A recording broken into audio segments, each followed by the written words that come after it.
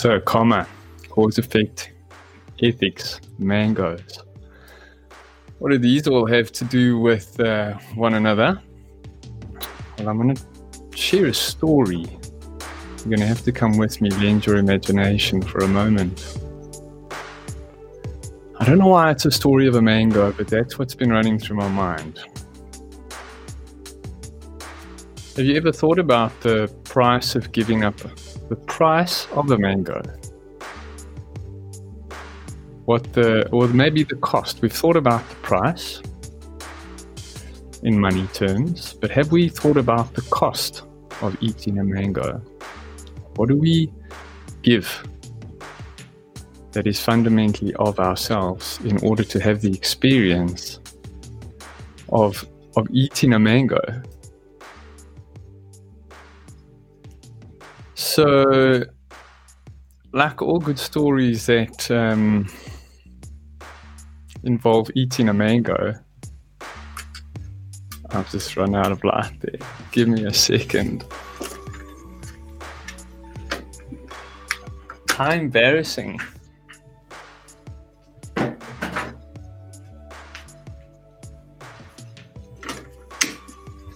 So, like all stories that involve eating mangoes, they begin with a thought, an idea, a craving, an urge.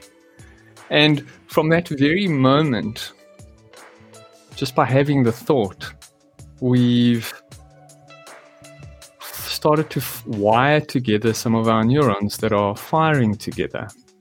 This concept, neurons that fire together, wire together, is such a beautiful, superficial, physical manifestation of what happens when we give something energy. And so from the moment we start to have thoughts about eating a mango, we have started to ingrain our thinking in a certain way. So we're more likely to now have future thoughts of mangoes. And so we've given some of our mental self over to the mango before we've even tasted it.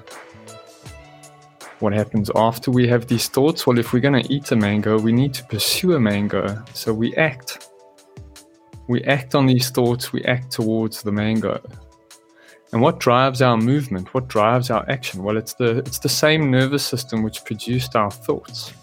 It's the same mechanics, chemistry, neurons that fire together, wire together.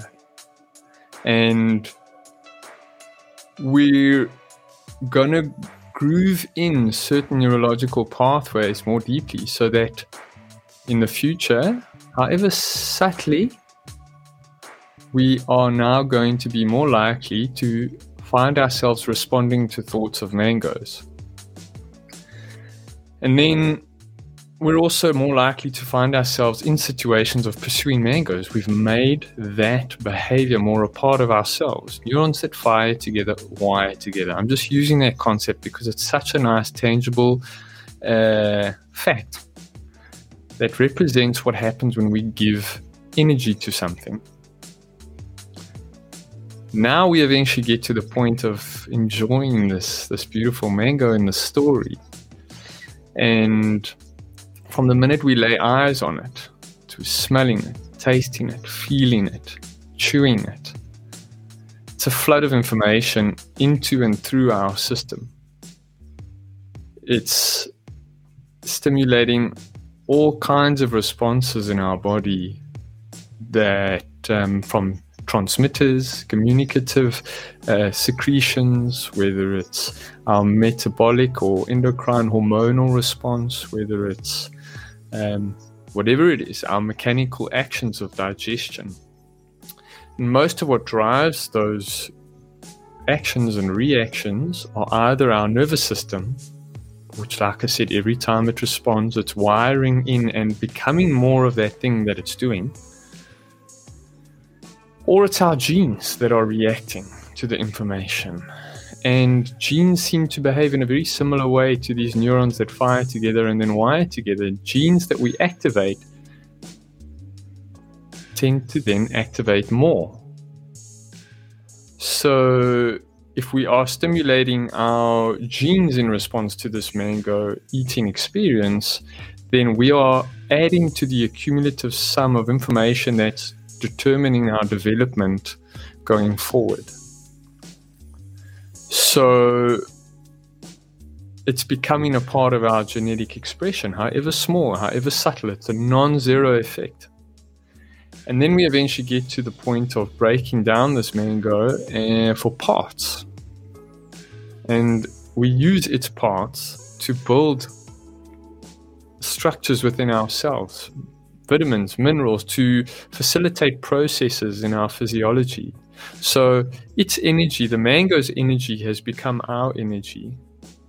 All of the information of a mango has imprinted our nervous system and our genetic expression. And then we have used the structural components of the mango to build our own structural components for our body and its mind. And then we finish the mango and we move on, and then we're more likely to find ourselves in the position at the beginning of the story of having thoughts of mangoes, of acting on those thoughts of mangoes, and then, of course, eating the mango. So this experience of eating a mango is nothing like we think of it, which I think previously I've definitely viewed myself as a fixed, separate entity moving around the world, having these experiences and having my effect, applying my force onto the world. But I'm largely unchanged by this process, and I do the doing, and I have the experiences, and then I leave it behind me and I move on. But this very silly and simple example of the mango eating experience, I've tried to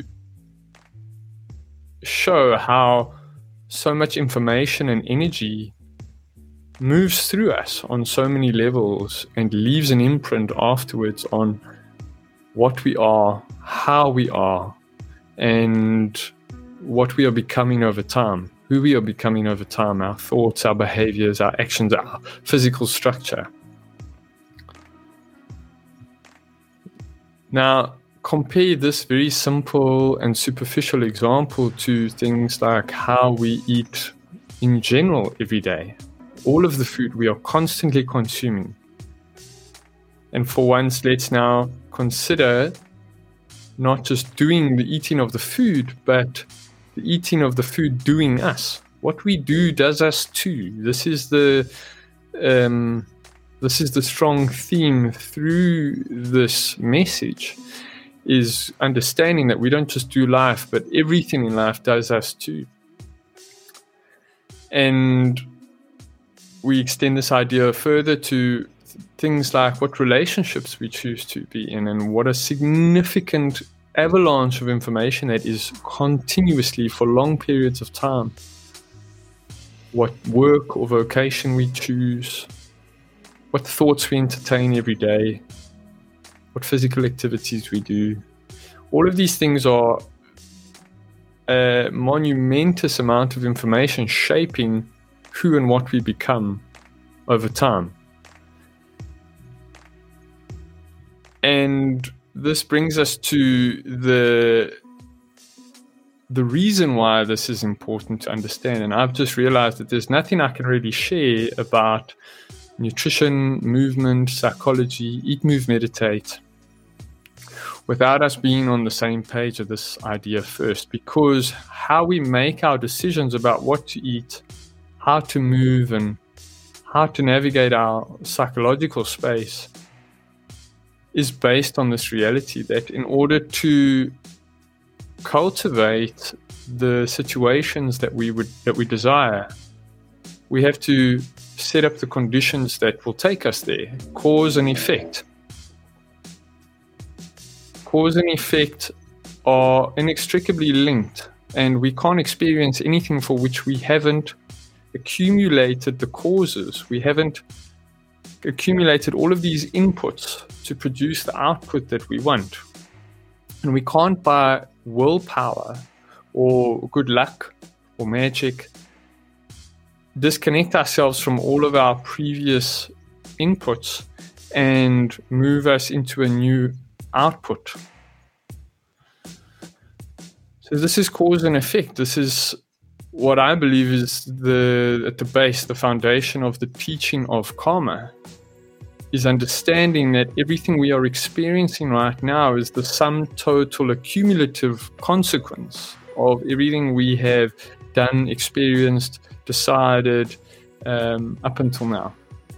And for us to have any different experience in the future, we have to align what we are doing now as causes to create that consequence or the desirable consequence. So karma, cause and effect, action, reaction. This seems to be a law of nature in general, a law of nature in this corner of the galaxy, the universe.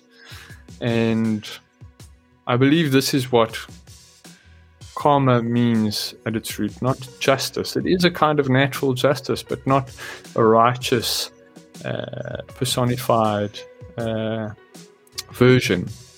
It's one that is constantly in balance, causes and effects. Now, in order to share the future information with you that I want to share, like I said, how is this relevant to eat, move, meditate, to optimal health?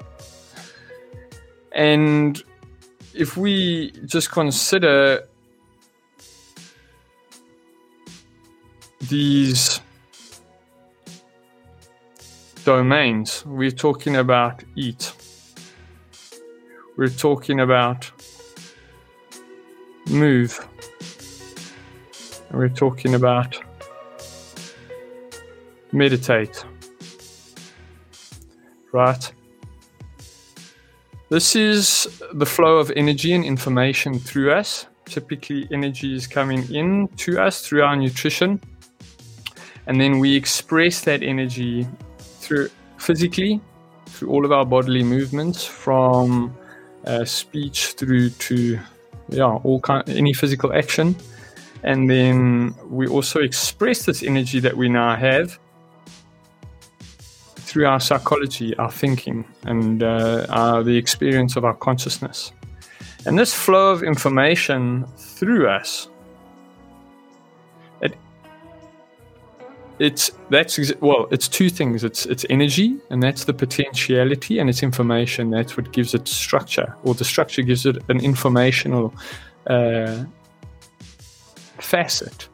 And there's no stage of this process, of this flow of energy and information through us, into us through our nutrition, and out of us through our movement and thinking, or into us through our thinking, however we choose to look at it. There's no moment or stage of that process where we are not being shaped by the process. Just as much doing at every step of the journey, there is us being done. And this moves us towards, the bigger idea, which is what underlies each of these, right?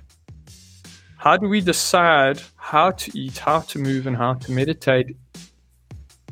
And it's, of course, in a way that, how do we create the optimal conditions now to experience the most desirable just now future? And so this study of optimal action, this is ethics. And how we will understand it here, how I am talking about it, is simply to avoid harmful action and to adopt beneficial action. And when we look at each of these, eat, move, and meditate, we will be looking at them through this lens of what actions are we performing that are harming us, and what actions are we performing that are healing us or benefiting us. And as we go through analyzing each of these,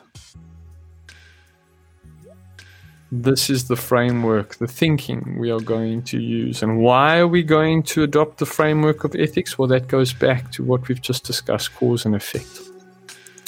The fundamental fact of our experience, the cause and effect, demands that we implement ethics in our behavior so that we can study and understand and execute optimal action that is the least harmful and the most beneficial, and we will move into both for ourselves and for others.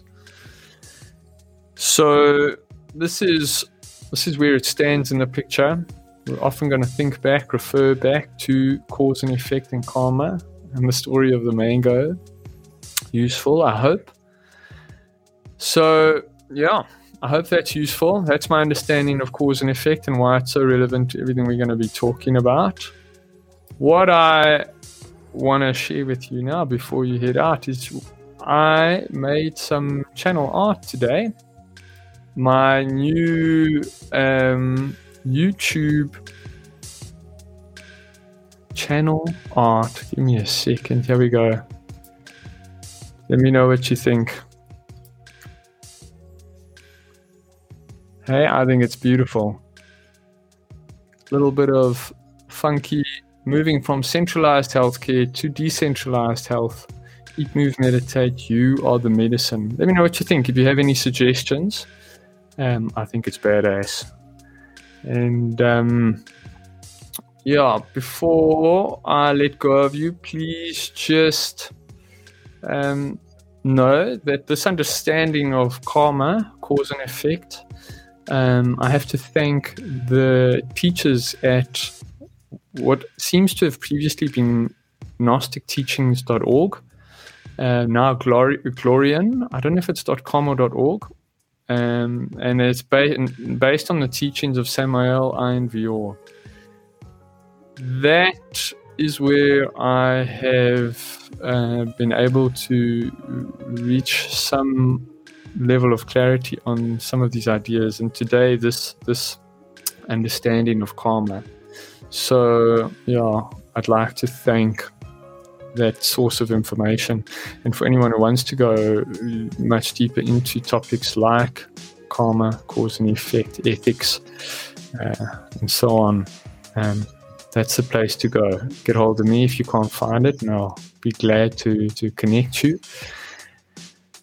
Other than that, thanks for listening. And we're still going to be covering a few more foundational concepts in the next few videos, because I'm just seeing that a lot of what I want to share is meaningless without these foundations. Thanks for sticking with me through the light off and everything.